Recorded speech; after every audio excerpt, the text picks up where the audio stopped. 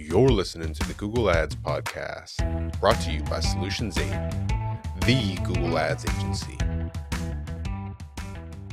Hey everyone, this is John Moran. Today we're going to be talking about demand gen campaigns and why they might look like they're doing better than they actually are. Always verify things with data. That's what this is going to teach us. So we have a campaign that has been running for a little over 3 weeks with a client now, and it's a demand gen campaign here.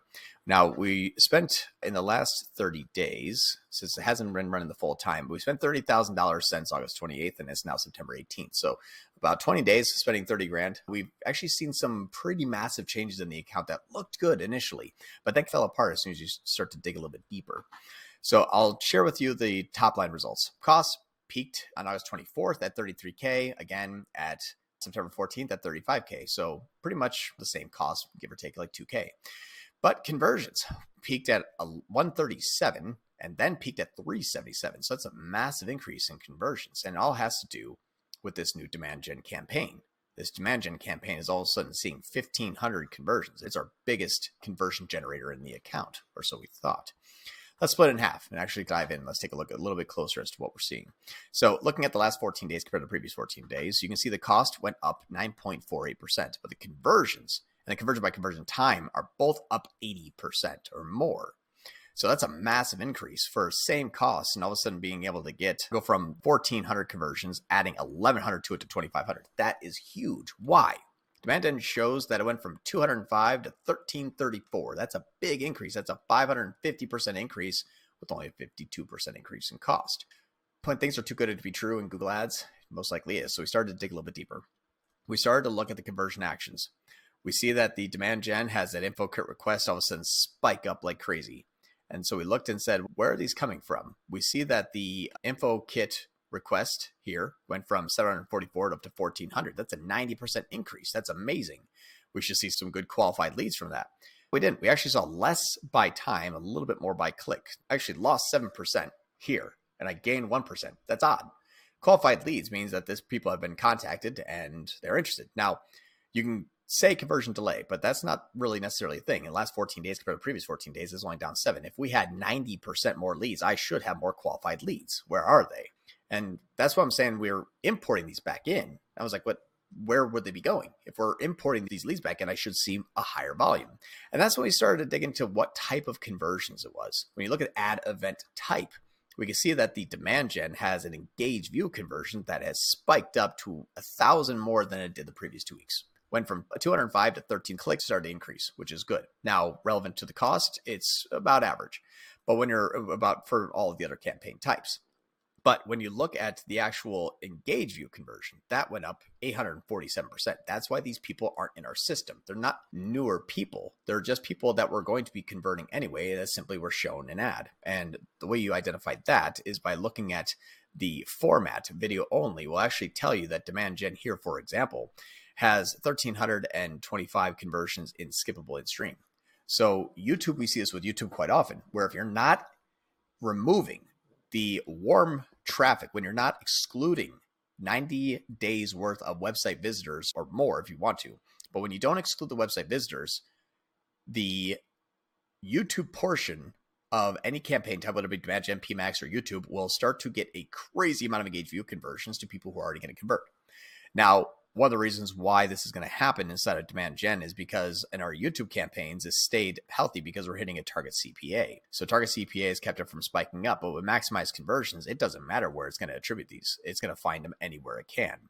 And so it's found a bunch of warm audiences that it gets to take all of the engaged view attribution for. Now, that's what's interesting here. Is we didn't actually see any new traffic to the site. We didn't, or a little bit new, but not as much, not 50% more leads attributed. They didn't have UTM parameters either. We saw an increase in UTM parameters, but where we didn't actually see the people filling out the form with the UTM parameter of demand gen means that this is the reason why.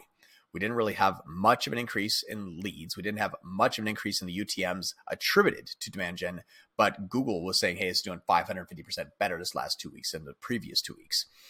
So that was verified by CRM data, but also verified that when you look at that conversion action, the conversion action of these info kit requests here didn't match the qualified leads that we had. They were the same leads. Now, the other part you can say is creating demand.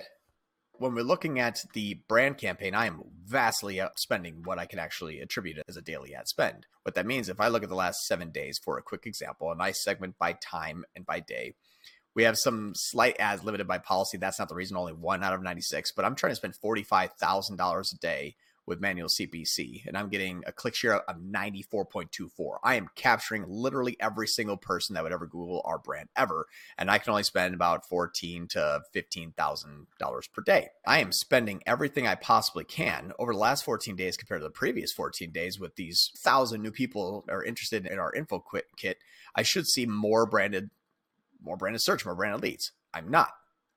I'm actually seeing 14% less inbound branded searches. So inbound branded conversions. So it's not necessarily generating demand. I'm still capturing the same amount of click share as well. So my cost per conversion has spiked up a bit. My cost has stayed about the same. My conversions are dropping, but that's also due to those split attributions.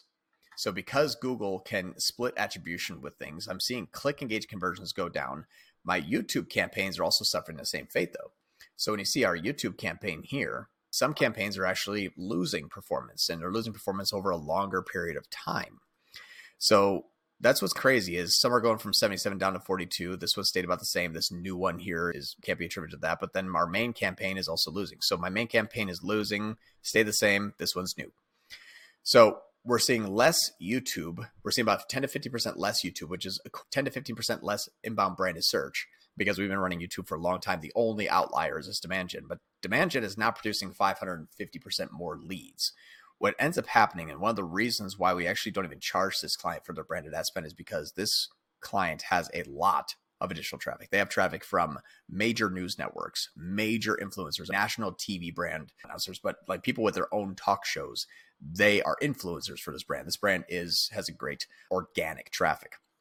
We are specifically targeting very cold traffic. Demand gen is targeting warmer traffic and simply inserting itself into the conversion path, showing an ad to a person that is ending up converting within the same 3 days. That campaign type is going to be tracking an engaged view conversion, counting it its own, spiking spend, getting 1,000 more conversions, but our brand is actually suffering. Our brand search is actually suffering conversions because of it. So is it generating demand, or is it attributing more existing demand to itself? That's the question. We're going to be going through a top line study to see how much actual more new leads we got that was qualified, because right now it is the exact same.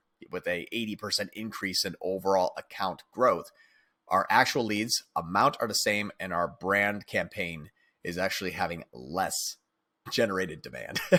This is John Moran. We're going to have more for you, but I wanted to give you this quick tip just to say, investigate a little further, because if I saw my cost per conversion be cut in half and get 80 and 85% more conversions after running demand gen, you could be really inclined just to triple or double that ad spend, because this looks amazing. We've never seen this before. Always dig a little bit deeper, always understand your conversion path, always measure NCAC. Those will protect you. Make sure you triangulate your metrics that you see inside of Google Ads, because sometimes it's just Google getting better at attribution, and you'll be the one to lose if you base your long-term metrics off of Google's KPIs. Thanks so much. Bye.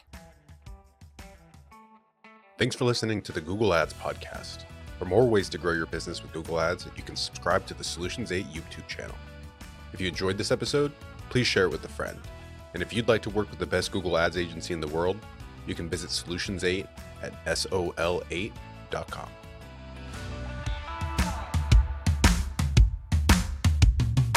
Custom here. If you're running Google Ads, even if your campaigns are successful, my years of experience have taught me that there are almost always enormous improvement opportunities. Now, what if the best Google Ads agency in the world was willing to review your Google Ads campaigns for free and provide you with a comprehensive action plan, no cost or obligation? Notice, I didn't say audit or evaluation. I said action plan. A bullet point by bullet point breakdown of exactly what needs to be done to improve your Google Ads campaigns. Yours to keep, no cost or obligation.